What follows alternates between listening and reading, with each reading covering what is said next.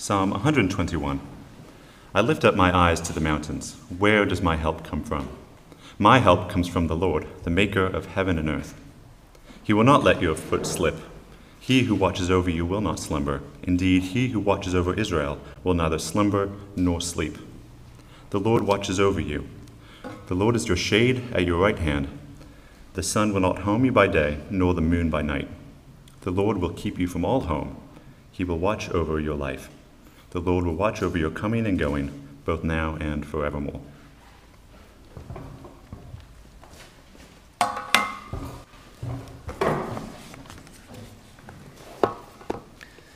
Great. It's lovely to be here. Thank you so much for having us. I think it's exciting for me to be here. I don't know that I've actually met you guys in this room, so I don't know. It's been such a long time since we've been here, so it's a privilege to be here. Let me pray for us as we come and look at God's word. Let's pray. Father, we do thank you that we've gathered together not to listen to me or any of my terrible ideas, but we've come to listen to you speak to us from your word. What a joyful privilege it is to be listeners to the living God. And we pray this morning that you might help us to listen thoughtfully and carefully, and that you might, by your Spirit, speak to us, that we might leave changed and transformed and encouraged. We pray in Jesus' name. Amen. Well, as you'll notice, Psalm 121 starts by asking that really, really important question. I lift my eyes to the hills or to the mountains. Where does my help come from? It's not super clear in the psalm whether the hills are the location of the trouble, as in an army coming over the horizon, perhaps surrounding the city, or whether retreat is, whether you are running to the hills or running for the hills or for the mountains to escape the trouble. But that doesn't matter, I don't think, too much. The point is clear, isn't it? The psalmist is looking for help in the midst of trouble. Given the way the Psalms of Ascent work, and this is one of the Psalms of Ascent, it's the second one, they are grouped into groups of three. And normally, the first one of the group of three is the trouble, the second one is the salvation, and the third one is the hope. And so, given the way that works, I think the trouble that the psalmist is facing is probably outlined in Psalm 120, which if you glance up at that, you'll find it's the trouble of people telling lies, trouble of twisted words and hateful speech that makes for war, accusations that come like sharp arrows. But even if that is the specific context, the general nature of verse 1, I think, means that the psalmist is speaking of any kind of trouble that we might be facing. And in any kind of trouble, the big question is, where is help going to come from? Now, before we go any further, just pause with me and think what a brilliant question that is for the psalmist to be asking. Because if we're really honest, we know, don't we, that it is impossible in this life to stop trouble from coming. You know that, don't you? You will not be able to dodge every diagnosis. You won't. You will not be able to control the mood of your form tutor or boss on Monday morning. You will not be able to control the feelings that others have about you or the words that they use to describe you. You will not be able to control the vagaries of the job market. And despite what you think, if you're a parent this morning, you cannot control the outcomes for your children. And Psalm 121 knows all of that. It assumes all of that right from the off. And so it's not asking the stupid question, which we often ask, don't we? How can I avoid all trouble? It's not asking that question. That's a dumb question because you can't. It's asking a better question, which is, in the face of trouble, what are you going to do? Where can you turn for help? Now, not only is the psalmist honest, he also doesn't keep you waiting for an answer, which is good, isn't it? He says it right there in verse 2, my help comes from the Lord. And then he goes on to repeat the idea that his help comes from the Lord because the Lord is his keeper, if you've got an ESV, or watching over you. The Lord is my keeper. It gets repeated all the way through. Look at verse 3. He who keeps you or watches over you. Verse 4. He who watches over Israel. The Lord is your, verse 5, the Lord is your keeper. He is watching over you. Verse 7, the Lord will keep you. He will watch or keep your life. Verse 8, the Lord will keep or watch over again. In other words, Psalm 121 says, listen, for the Christian, for the one who now by faith in Jesus Christ belongs to God as one of his children, They can know, you can know, if that's you this morning, that in the midst of trouble, whatever that trouble might be, you can know that God is watching over you. He is your keeper, looking after you, protecting you, shielding you, caring for you. Now, that on its own would be brilliant, wouldn't it? If that's all the psalm said, that would be fantastic. We could dine on that all lunch and think about that. But the psalmist doesn't want to leave it there. He gives us 3 aspects of the Lord's keeping, none of which will now come as a surprise to you because we've talked about them with the children. But here you go. The first one is that the Lord is sleepless. The Lord is sleepless. Notice that's where the psalm starts. The creator of verse 2 is the one who is not sleepy to your trouble in verse 3. Instead, he is alert and stopping you from falling over the cliff in verse 3.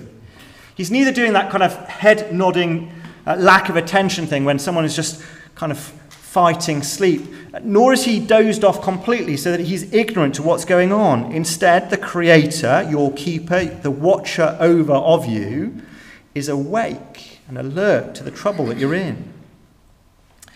I remember when I was a sixth former, I lived in Loughborough and I was going to an open day at Birmingham University. And there was a guy in our church who commuted every day from Loughborough to Birmingham. So he offered me a lift to the open day. We set off pretty... I never went with my parents to university open days. That seems to be an expectation of our children. But anyway, I went on my own. Anyway, he offered me a lift. And I remember it really clearly because it was super, super foggy. And as we were driving along the M42 and the M6, it was terrifying because you couldn't see anything. But really the most terrifying thing was it appeared as if my driver had not noticed that it was foggy at all. It had not moderated any of his driving practices. He was speeding along as if he could see. At one point he said, "Wow, I think I should perhaps turn the fog lights on." I was like, yeah, no kidding, right? Maybe slow down as well. Anyway, it was a Rover Montego. Yeah, remember Rover Montegos, right? So he's looking in the car for the button that switches on the fog lights, because he has no idea where it is. And then he switches on the heated rear window, thinking that he's solved the problem. Anyway, I remember that because it was just terrifying. Here is a guy who is completely ignorant to the danger that we're in and is doing nothing of any use about it. And what Psalm 121 wants you to know is that God is not like that. The driver of the universe, the one in whose hands is your life, is not sleepy to the trouble that you're in. He's awake.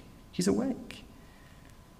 And he is holding you, verse 3, fixing your feet firmly to the spot. He knows exactly what's going on. He knows what's being said about you. He knows why it's being said. He knows what's going to happen next. He knows whether that job will open up. He knows whether that university place will be available. He knows whether the diagnosis will be clear or not. He knows whether the treatment will be successful or not. He knows, and he's in charge. I think if we're honest, one of the most stressful things about trouble, whatever it is the uncertainty that it brings. Everything is thrown up in the air, isn't it, all of a sudden?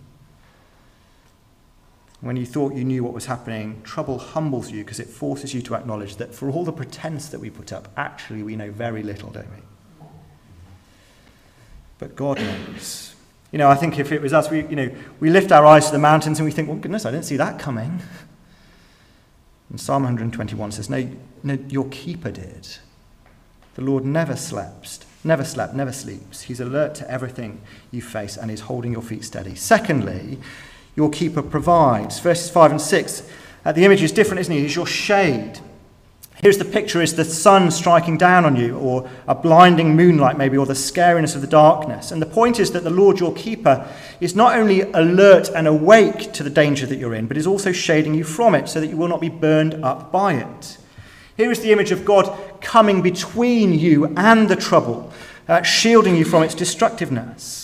And again, it's a beautiful and reassuring image, isn't it? That Christian, this morning, that the heat or the trouble that you are facing, that's beaming down on you, will only impact you to the extent to which the Lord permits it to, because he is a shade between you and the trouble. Turn with me briefly to 1 Corinthians chapter 10, because I think we see the same thing going on in 1 Corinthians 10. So turn in your Bibles to 1 Corinthians chapter 10. It's what page is it on? It's on page 1151 or 52 in your church Bibles. Here in 1 Corinthians, we find Paul talking to the church about the benefits of reading the Old Testament as a Christian, telling us that what it teaches us for how to live in the present. And here he works it out in one particular way. Look down at verse 9. Down at verse 9, what does he say? We should not test Christ as some of them did and were killed by snakes. And do not grumble as some of them did and were killed by the destroying angel. These things happened to them as examples and were written down as warnings for us, on whom the culmination of the ages has come. So, if you think you are standing firm, be careful that you don't fall. No temptation, or literally no trial, no difficulty has overtaken you, except what is common to mankind, and God is faithful. He will not let you be tempted, tried, tested beyond what you can bear. But when you are tempted, tried, or tested, he will also provide a way out so that you can endure it. You see the point? Trials, difficulties, temptations. No, you're not unusual facing those. Those are common to all humanity, he says. Everyone faces those. And in the midst of that kind of trouble seems to come this particular temptation to give up or to grumble.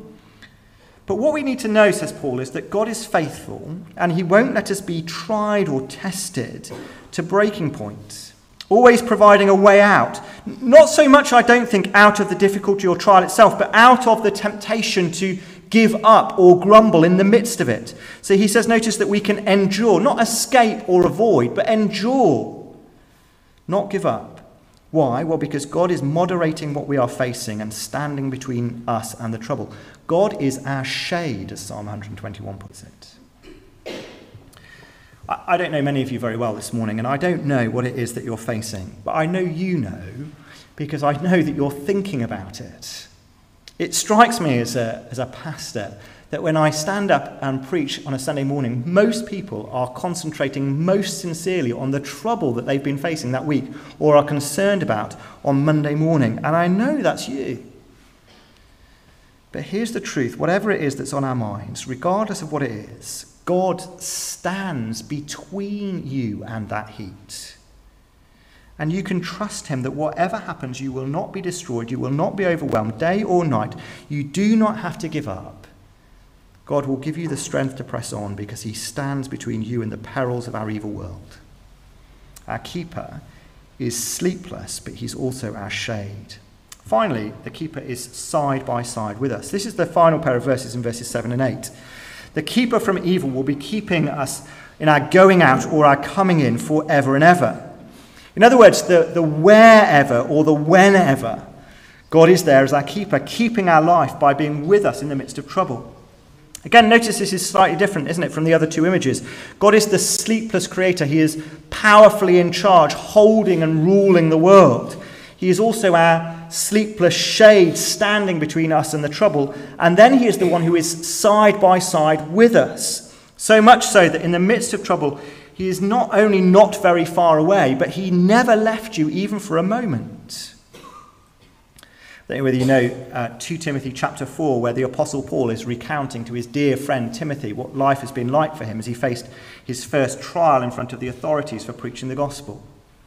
You would imagine, wouldn't you, that here's the Apostle Paul, the great spiritual father of much of the church, the one who'd worked harder, travelled further, preached more than any of the other apostles. You would imagine, wouldn't you, that when he stood trial for that, there would be a long line of people queuing up to stand in his defence. Oh yeah, I'll speak for him. But apparently not. Instead, when he writes to Timothy, he says, when it came to my first defence, no one stood by me, he said. I was totally deserted. And then he says this, but the Lord stood by me and strengthened me. This is the extraordinary experience of suffering Christians down through the ages, that suffering does not destroy our fellowship with God, but can enrich it and deepen it. It's a startling truth, that if we will learn to pray and turn to the Lord when we realise that we have no other hope, at the point where we realise that the world and the devil are out to get us, but God has not abandoned us or forgotten us, if we will turn to him then we will find that we see the Lord's nearness and experience it in a way that might escape us if life was easy. God is our sleepless shade, and he is side by side in the trouble. Now, before we finish and we think about how to apply the psalm, I want us just to notice one more thing that's going on here. Think about with me these images that the psalmist has given us. God, the Lord, Yahweh, the covenant God. The mountains in verse 1 might actually be the covenant mountains, the mountains of promise. This is the God of Abraham, Isaac, and Jacob. What is he like for his people who trust in him? Well, he's the sleepless creator. We've seen that. He's shading from evil. He's with us in every moment. But now, think about those as somebody who's reading the Bible as a New Testament Christian. Someone who's not just got the Old Testament, but got the whole Bible. Think about those images with me for a moment. What have you got? Well, you've got, haven't you, the great and glorious Lord, the covenant God, who is a Trinity. He's the triune God, yeah? The sleepless ruler, glorious in the heavens, sovereign over creation, mighty in all his plans, majestic in all he does, unfathomably brilliant in all his ways, holding all things in his hands. God the Father, the owner of the story of redemption from the beginning of time, creating, ruling, and sustaining. That's those opening 4 verses, isn't it? Then in verses 5 and 6, you've got God the Son, our shade. Shading us not so much from the blazing brilliance of the sunshine, but from the blazing holiness of the wrath of God at our sin. That shield of the cross as God the Son takes on human flesh, born as a woman, living in sinless perfection, before giving his life in the place of sinners, bearing in his own body the judgment that we deserve for our sin, that he might shade us as those who trust in him, shading us not just from the trouble in life, but from eternal hell under the wrath of God that our sin deserves, fully shaded by the cross. And then verse 7 and 8, you've got this idea that God is with us, and he's with us by his Spirit, isn't he? The one promised to us by the Son who dwells with us as our helper and our keeper, so that whether we go out or come in, whether it's today or tomorrow, God is with us by his Spirit, not just in his inescapable omnipresence, which all of humanity live with, even though they don't acknowledge it, but in his personal presence, living in us, coming with us, helping us. You see, this is where to turn in times of trouble, when life is difficult. You turn, yes, to the sleepless shade who is side by side with us, but to put it more theologically, to put it more Bible richly, our help comes from the triune God, Father, Son, and Holy Spirit. That God, the God, is our helper and our keeper, the watcher over us, working in glorious Trinitarian union, together yet distinctly keeping us in the midst of trouble. But listen, if that's right, then how do we apply Psalm 121 to us this morning? What are we going to do with it?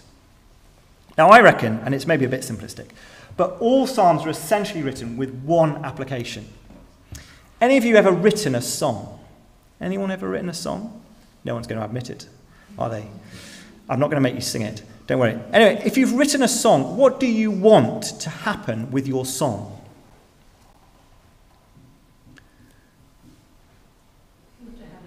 You want to have it sung. Brilliant. I'm glad you're here. Brilliant.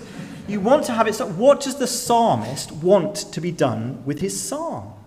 He wants it to be sung or said. Now that's really significant, isn't it? Because it means that for you and I this morning, whatever it is that we're facing, whatever trouble that is surrounding us, get this, because this is important. It's not just the truths of Psalm 121 which help you. It is the singing or the saying of the truths of Psalm 121 which will help you. Do you get the distinction? I think often as Christians we think, oh, okay, it's just about learning some facts. That's what I will really need in trouble. I just need to learn them. And once I've got them in my mind, I don't need to hear them again. And Psalm 121 says, no, actually what you really need in the midst of trouble is to keep speaking these truths, keep singing them, keep rehearsing them. So let's just rehearse through that together about what that might look like. Imagine that you've received some unwanted news. Everything was going great, but then one checkup with the doctor later and everything's up in the air. Or you thought you were doing really well at university and then a friend turns on you and you're now dreading each day in your flat. You can't wait for each day to end and each term to be over. You're overwhelmed perhaps with work. You can't see your way through. What are you going to do? Well, you're going to pick up Psalm 121, aren't you? And you're going to read it or sing it aloud even as you walk down the road. My help comes from the Lord, you're going to say, who made heaven and earth. He will not let my foot be moved. He who keeps me will not slumber. Imagine that. You know what? God's in charge of this. I know going into this meeting that God is not trying to knock me over. He's not trying to destroy me. He's in charge of all this. My feet are on the ground right now because he's holding them. He's not asleep. He's not caught napping. He knew long before I did that I would be here. Take a few paces down the street and you keep singing. The Lord is my shade at my right hand. The sun will not strike me by day, nor the moon by night. And you ponder on this and you think, wow, as bad as this situation is, as hard as it is, this thing that I am facing, I know now, I'm reminded that the Lord is shielding me from the worst thing that could ever happen to me. That heaven is my destiny because I'm shielded by the cross from eternal hell that's way worse. You keep plodding along. The Spirit is my keeper, with me in my comings and goings, wherever they may happen. You know, I'm dreading this meeting that I'm about to walk into, but do you know what? The Lord is with me by his Spirit. I'm dreading going into this hospital appointment. It's going to be awful. I don't know what they're going to say to me. I know I'm not on my own, though. I can't be. It's impossible for me to go anywhere alone because God by his Spirit is always with me. Well, I wonder, just as I finish and before I pray, why don't we read aloud Psalm 121 to one another? That's what he intended us to do with it. So let's pick up our Bibles and read aloud Psalm 121, and then I will pray and leave a few moments of quiet for us to reflect on what we've been considering. I lift my eyes to the mountains. Where does my help come from? My help comes from the Lord, the maker of heaven and earth. He will not let your foot slip. He who watches over you will not slumber. Indeed, he who watches over Israel will neither slumber nor sleep. The Lord watches over you. The Lord is your shade at your right hand. The sun will not harm you by day, nor the moon by night. The Lord will keep you from all harm. He will watch over your life. The Lord will watch over your coming and going, both now and forevermore.